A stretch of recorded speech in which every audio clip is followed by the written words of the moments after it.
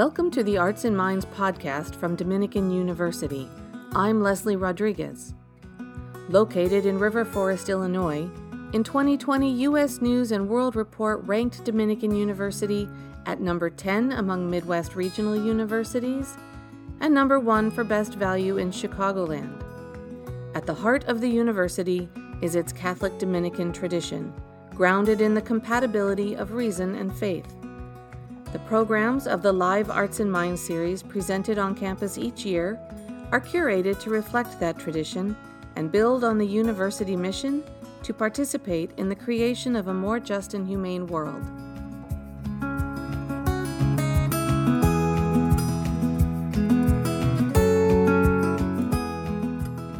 This week's episode is the second of 3 from the Soul Stories project created by the University Ministry Center.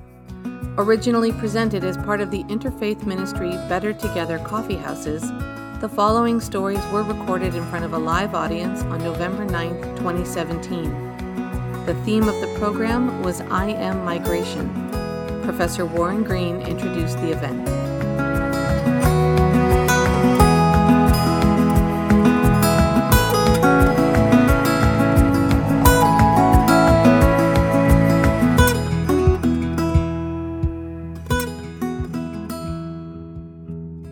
My name is Warren Green. I'm part of the committee that put together the Soul Stories project. There are 2 other people here from the original committee. One of the original idea people behind this, Provost Carlson, and Claire, who's the Vice President of Mission Ministry. 2 wonderful people that helped bring this all together. And Felice, whose last name I do not know how to pronounce. There we go, Felice. We'll go by first names tonight. Who was unable to attend tonight.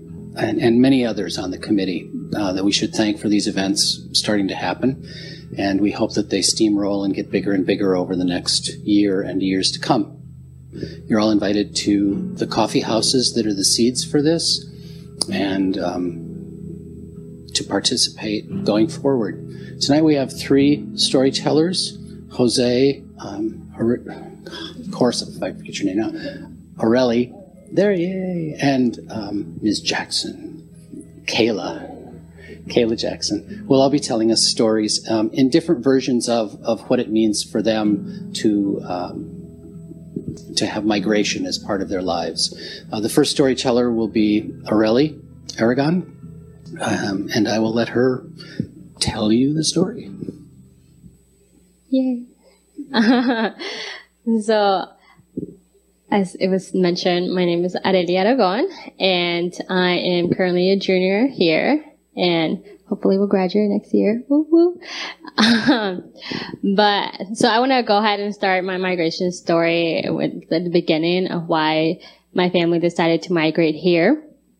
So I was 6 years old when my mom decided to migrate from Mexico to the United States. My mom was a single mom. She had 3 of us. She had myself, my older sister Blanca, and then my eldest, Diana. And she was by herself. And in Mexico, there was not a lot of opportunities for her to financially take care of us 3. So she made the biggest decision of her life and decided to migrate to the United States so she could support us 3. I was too young to travel, so I was unable to travel. And my eldest, Diana, wanted to stay with me. So only my older sister Blanca came to the United States with my mom. And I didn't understand why she left or why not. I was 6 years old. I didn't know anything. But my mom wanted a different opportunity for us, and she came to America, the land of opportunity. And then the plan was for her to just stay in the United States for a year and then go back to Mexico to be with my sister and I, my older sister and I. However, that plan did not go as the way she wanted to, so she decided to stay a bit longer in the United States. And she wanted me and my older sister to come to her because she missed us. And my grandma told me this. I don't remember this because I was too young, and I just don't remember anything about my childhood anymore. But my grandma told me that when she told me that I was coming to the United States, I started crying and I made a big fuss about it. And ever since then, my family has considered me the drama queen, but I don't believe that. And I was crying. I made a big fuss about it. I was like, I don't want to go. And my older sister, she was not coming with because she wanted to stay in Mexico and she didn't want to leave her friends. She didn't want to leave the life that she had in Mexico. So she was not going to be coming. And she was my mom during that 1 year. She was my mom and I did not want to leave her. So I was just crying and crying. However, I came to the United States against my free will, but I didn't know what the journey meant. And the first memory I ever have of my childhood was seeing my mom. And since I hadn't seen her in a year, the first time I saw her, I didn't know who she was. I was like, you're a stranger. Who are you? I don't know who you are. You're not my mom. And I could see the pain in my mom's eyes because she was heartbroken that I didn't recognize her. However, she immediately embraced me and hugged me. And at that moment, I was still like, I don't know who you are, but okay, I'll hug you back. It didn't become clear till later on that she was actually my mom and that I loved her a lot. But it was till the moment where she gave me this awful, awful present ever. She gave me this hot pink, bright pants that I really hated. And they were off. I wish I had a picture of you to show you so you could see how bad they were. But she made me try them on and she made me wear them throughout my whole year that I was there, for the time they fitted.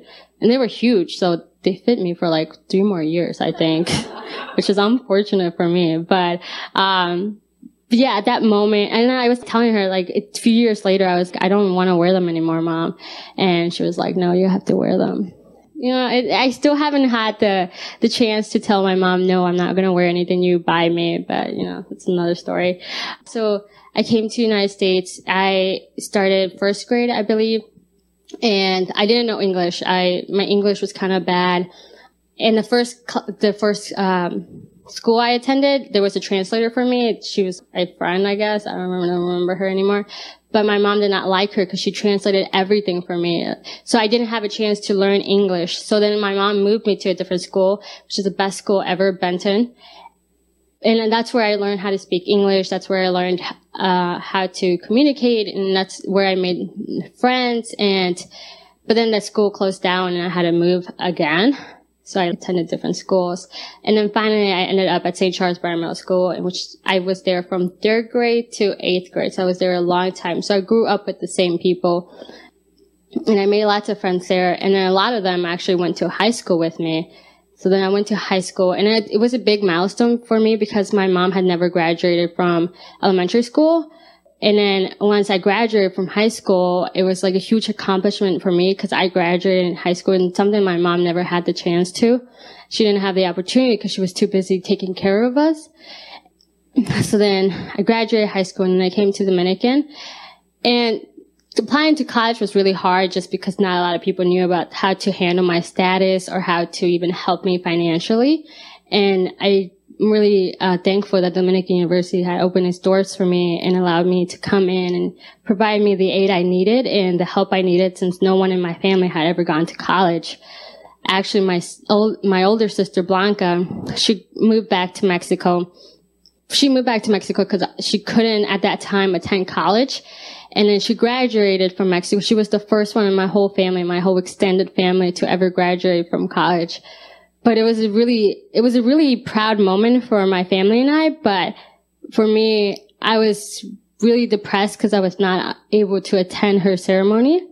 And that's one of the things that has affected my life, is not being able to have a relationship with my family in Mexico. I haven't seen my grandma in 12 years. And so it's been really hard to handle all that. But it's going good.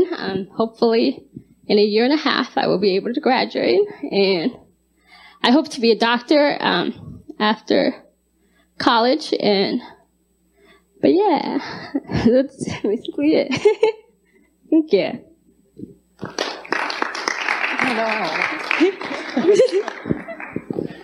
Thank you. Our second storyteller is Kayla. Kayla has a different twist on migration, and I don't want to give away her story by generalizing it in the introduction. So, Kayla Jackson. Hello, friends. So I'm Kayla. I'm a final year grad student in Dominican social work program. And my migration story is a little different. It's less about crossing physical borders and more about navigating psychological ones. So I'm from the south side of Chicago. I'm from West Englewood, and I really never ventured out of my neighborhood until it was time to think about high school. My parents decided that it would be important for us to go to school, my siblings and I, to go to school outside of our community. And I mean, I was excited. I was excited because I was going to go to a good school. I was going to be in a good area. And at that time, in my mind, that was synonymous with white. But I was also excited because I felt like I was finally going to be with like-minded people, people who listen to Fall Out Boy and All American Rejects and ate sushi and watched anime, all things that a lot of my peers at my grade school thought were very weird in general, but especially for a Black girl. And so 8th grade Kayla looked forward to high school with a lot of anticipation and hope as to what that had in store. And I assumed assimilating into this new space would be super easy. I went to Mother Macaulay, which is an all-girls Catholic high school, and it was a good experience. It wasn't the typical high school experience as you would expect. It was an all-girls school, it was an all-girls Catholic school. Not the things that I saw on TV, like people getting their lunch money stolen or getting stuffed in the lockers or anything like that. And there was definitely a huge sense of sisterhood at my school. And, I found my niche. I turned into the ultimate theater nerd. I was in all the productions, never had a lead role, but I was in there though. I was off on the side doing things, and I found my group of friends and everything like that. But I guess that I was there, but there was always sort of a space, a gap that kept me from being fully integrated. And although I look back at my school with a lot of pride and my experiences with a lot of happiness, I also can remember a lot of times where I felt very, very unhappy. And it wasn't until probably my 2nd or 3rd year at Dominican that I really was able to put words to that experience and understand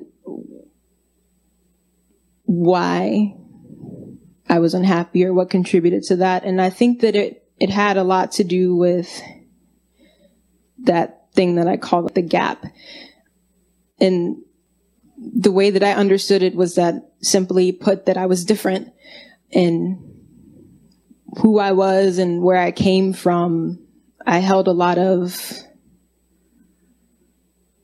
guilt with that, I guess. Who I was and where I was from was a secret. It was a huge secret. No one knew. I never uttered the words Englewood. No one was supposed to know. No one was supposed to know that I came from a neighborhood that looked different from Evergreen Park and Beverly. They weren't supposed to know that there were vacant lots and dilapidated houses. No one was supposed to know that there was a hold on my account all the time because we couldn't pay tuition.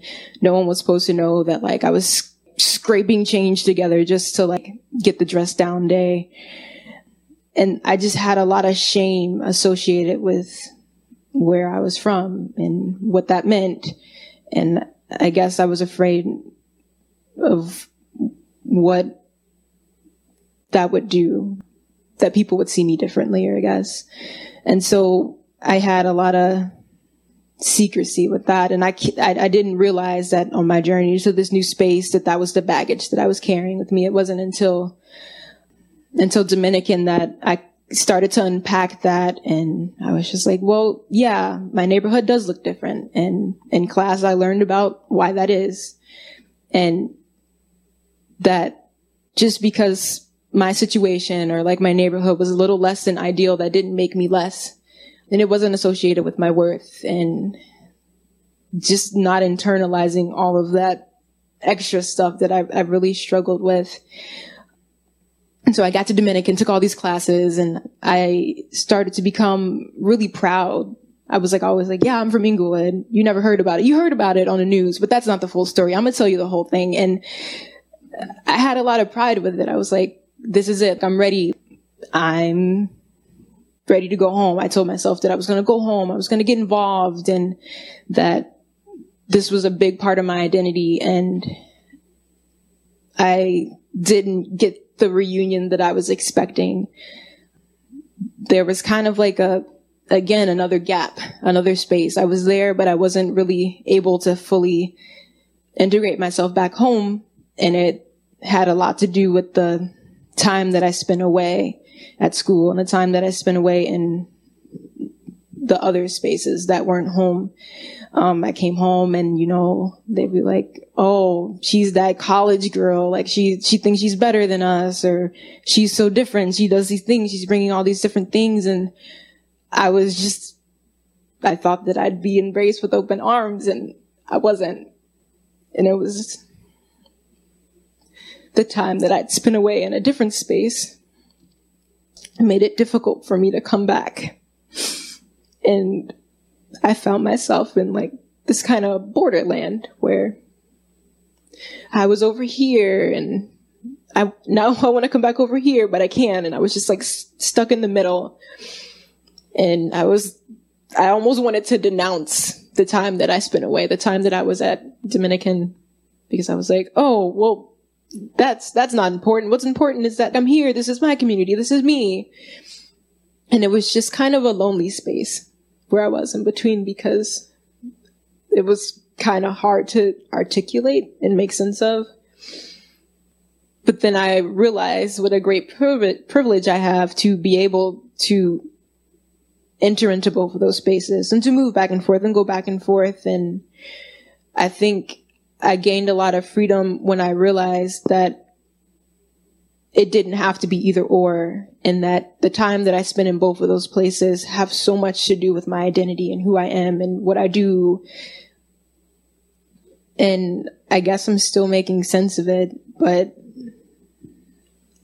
I don't know. Yeah, that's about it. Thanks,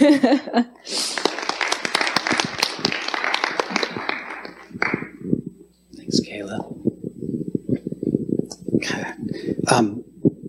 I don't do very much in this project except try to coordinate a little bit, which is not my strong suit, and then to try to listen to the stories and help the storytellers tell more of their stories, which they always do more than I ask and challenge.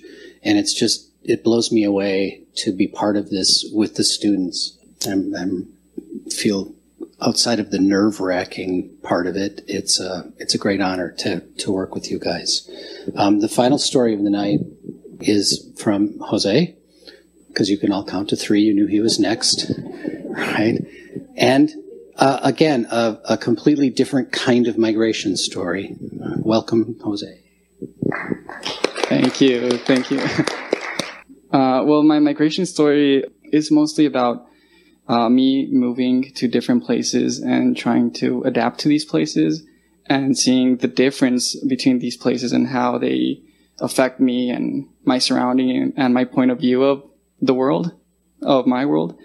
Well, just to give a little bit of background information, I was born in California, and I lived there till I was 6 years old. And I was 6 years old, I moved to Mexico, to a city called Guadalajara, Jalisco. So when I got there, the only language I knew was English. It's kind of funny because I consider my first language English, but I know more Spanish right now. So it's a tricky question for me when they ask me that. So I didn't know, I was 6 years old. I didn't know much about this place. I was just excited about being at the place my parents were from. I didn't know much Spanish, and I didn't think much of it. I was just like, okay, I'm going to school. Let's see how it goes. And most of the kids there I feel like they treated me like a celebrity. Like they were always like, I guess they weren't used to people that weren't from there. So they would constantly ask me like, how do you say this in English? So it was, it was fun in a way, but it also had other downsides because people would also like kind of make fun of how I would speak because I had an accent in Spanish, or I wouldn't know how to communicate effectively, or I would stutter and stuff like that. So they were always like, oh, because there's always multiple Jose's, and I'm not the only one. And they're like, oh, the Jose that speaks weird. And, oh, yeah, that one. And that was me. So it was always like that. But, again, I didn't think of it as bully. I think of it as, I don't know, like, I thought it was funny, to be honest, sometimes. So I would just laugh along and just kind of lived it. So I was there for my education, all my school I did there. And I never quite felt that I fit in there. I always felt like I was a little bit different than all my classmates in Mexico. Whenever they would tell a joke, I wouldn't get it because I didn't have the background information, or like the knowledge of Mexico's culture to get it.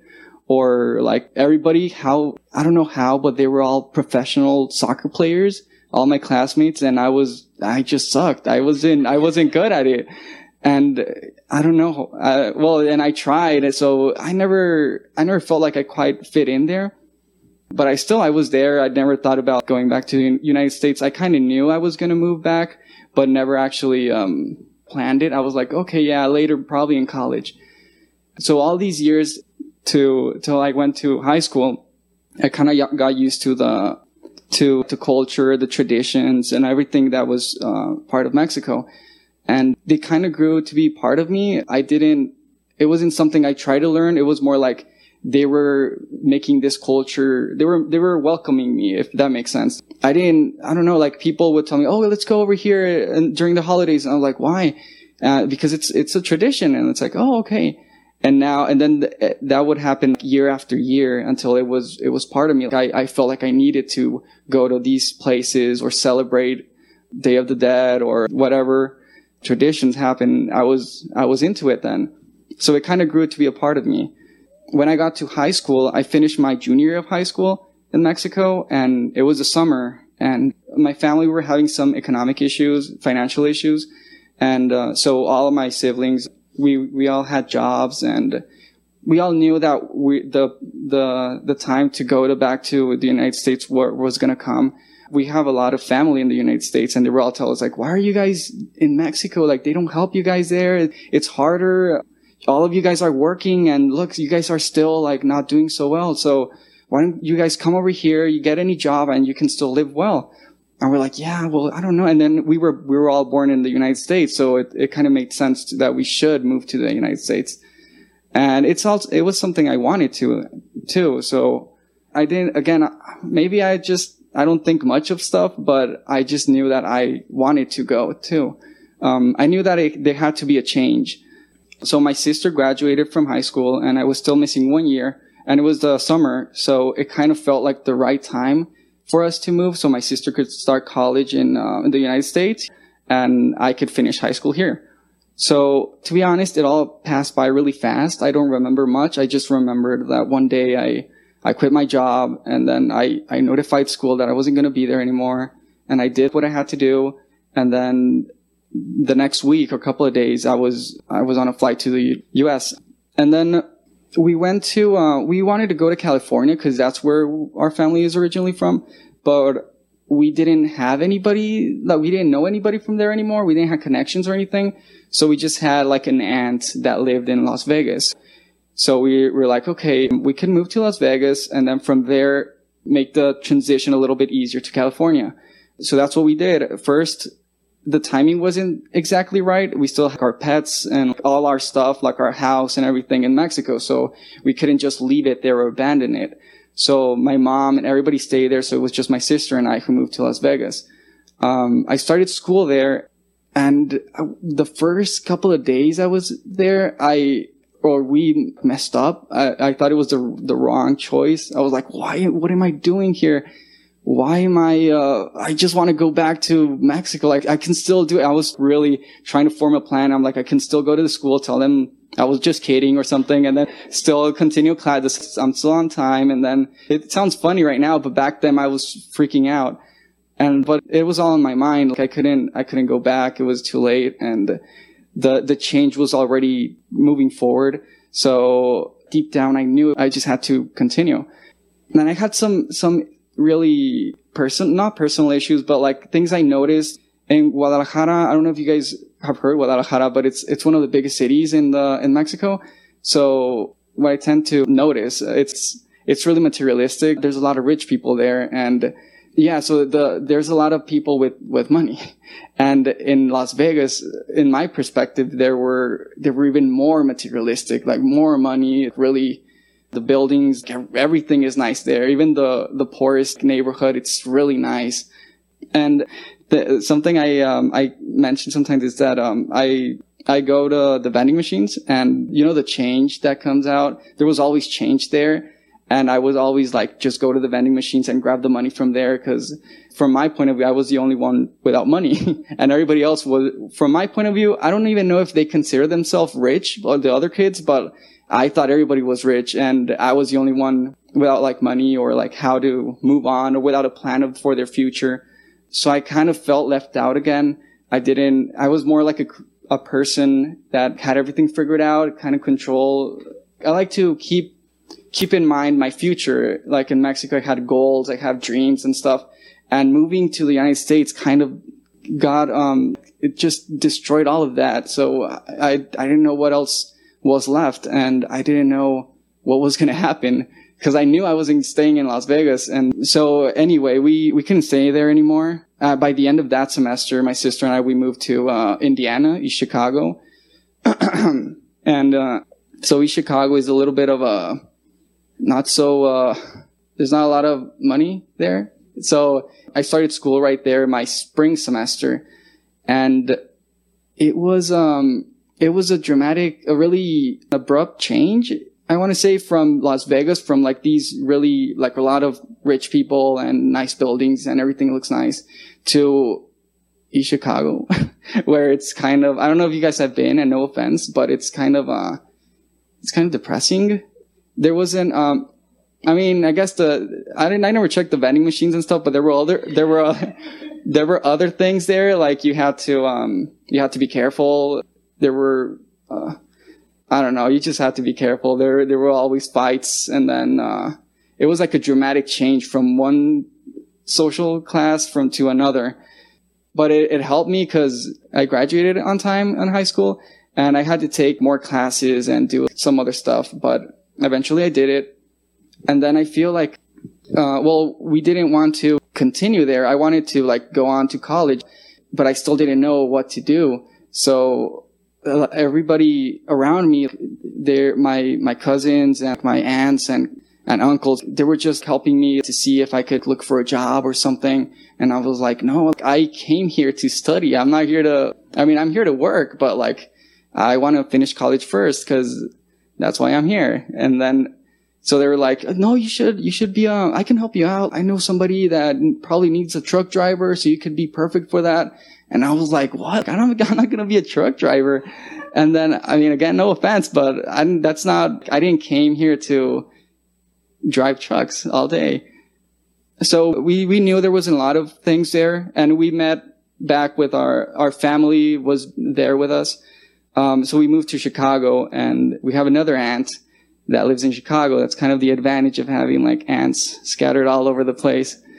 And so we moved with my aunt, and then we started at a local community college. And from there, I would just take the general classes I needed, because I still didn't know what to do with my life or where I was heading to, really. I still felt like I didn't belong.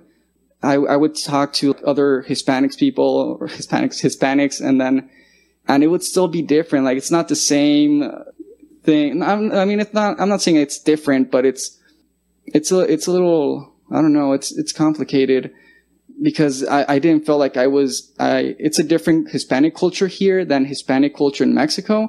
So I wasn't fitting in either way, like with Hispanics or with non-Hispanics, so I kind of felt like I didn't belong anywhere anymore. And I was like, yeah, but I can't go back to Mexico, because that would mean a step going back. And I kind of want to go further. I just want to move forward. We were still at this college, and we finished.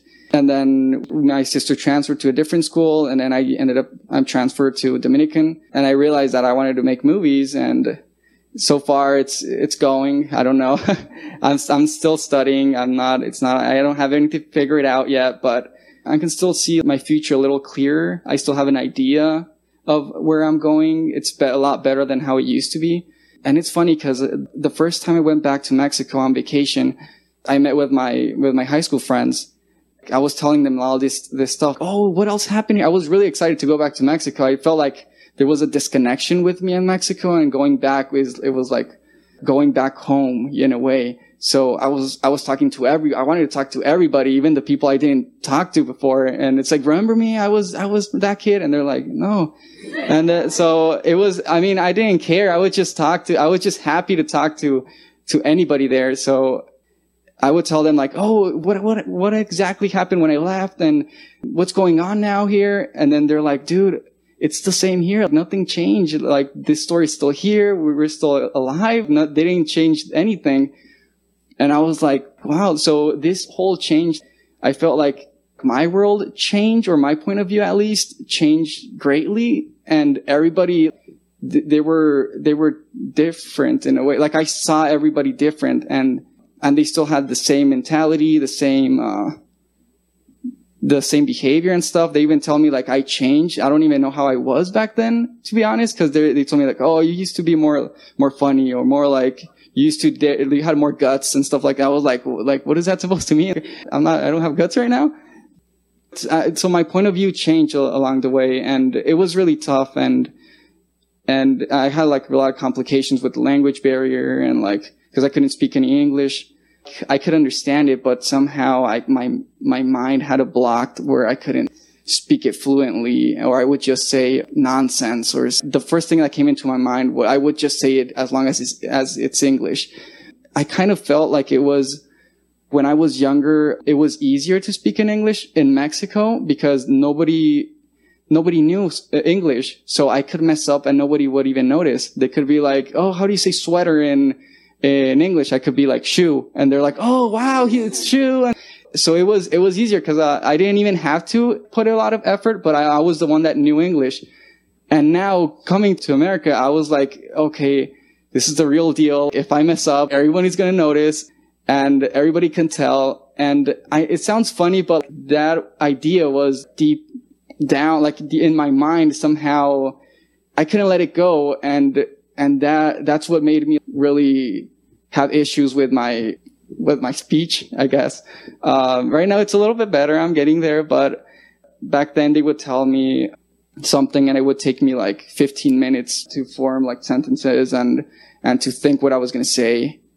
So yeah, I still don't have anything figured out, but I know like it's all working out so far, and I'm still alive. So far, we'll see what happens, and I'll let you guys know.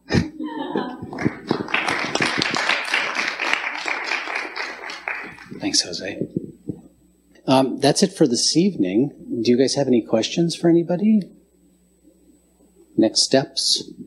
Are you going to go to California? Well, for me, I have the idea still of like going back to California, because that was the original idea. That's the place I intended to go. And once I graduate, I still don't know exactly what I'm going to do with my life, or what I'm going to do. I don't have anything figured out. And I feel the difference of the Jose back then and the Jose now, it's that I feel like now it's okay, if that makes sense. It's like, I don't know, but it's okay not knowing, because you really can't plan a life, and you can't see anything coming. Like, things happen. I knew I was going to come to the United States, but I didn't know I was going to go to Las Vegas, and then Chicago, and then Chicago. So I might go to California, perhaps. I might stay here for a little bit. I don't know. We'll see. So for me, I think there's a lot of things that I have to do to get to medical school. But I think right now, so my plan is to go to medical school afterwards. I might take a year just so I can work and raise some money so I can somehow afford medical school. But yeah, so that's the plan, is to probably take a gap year, do some volunteer work, and then as well as work, and then take my MCAT hopefully next year and pray that I get a good score. And then attend medical school. I want to be a pediatric surgeon. So we'll see how that goes. And then, I'll keep you posted. I guess like the plan has always been to like go back home and go back to Inglewood and really invest in my community and be a part of the positive change that's there and just work with the organizers who are there to really invest in us and move forward. So let y'all know in May how that goes. All right, I'd like to thank you all for coming this evening. Tell your friends about the next one, November 30. So you should all be very, very full by then. And happy, because the Thanksgiving pies will be gone, but the Christmas cookies will be everywhere. All right, thanks again for coming. There's refreshments outside.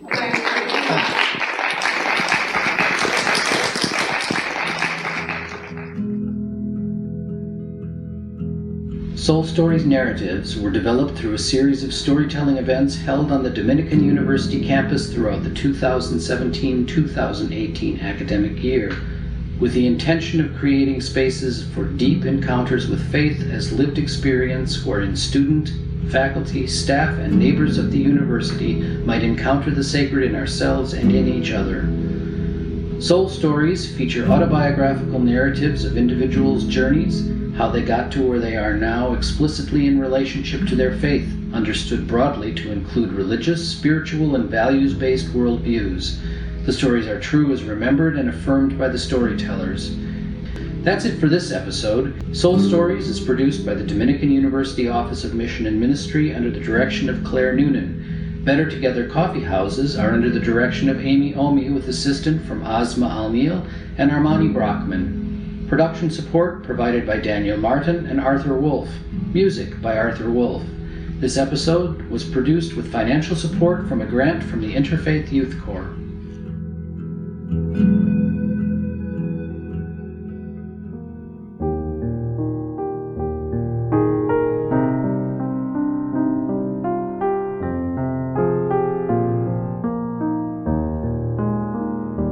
The schedule for live Arts and Minds programs can be found online at events.dom.edu. You can subscribe to this podcast on Spotify or wherever you get your podcasts. Special thanks to the production team of Samantha Barr and Patrick Serrano. Theme music is 10 Days Sailing by El Rey Music. Closing music, So Proudly Dominican, composed and played by Sue Kaczynski. The views and opinions of the speakers in the podcast do not necessarily reflect those of Dominican University. A wise Dominican sister once said, "The search for wisdom, for love, for truth is strenuous and unending. It takes good companions to persevere in it." Thank you for joining us.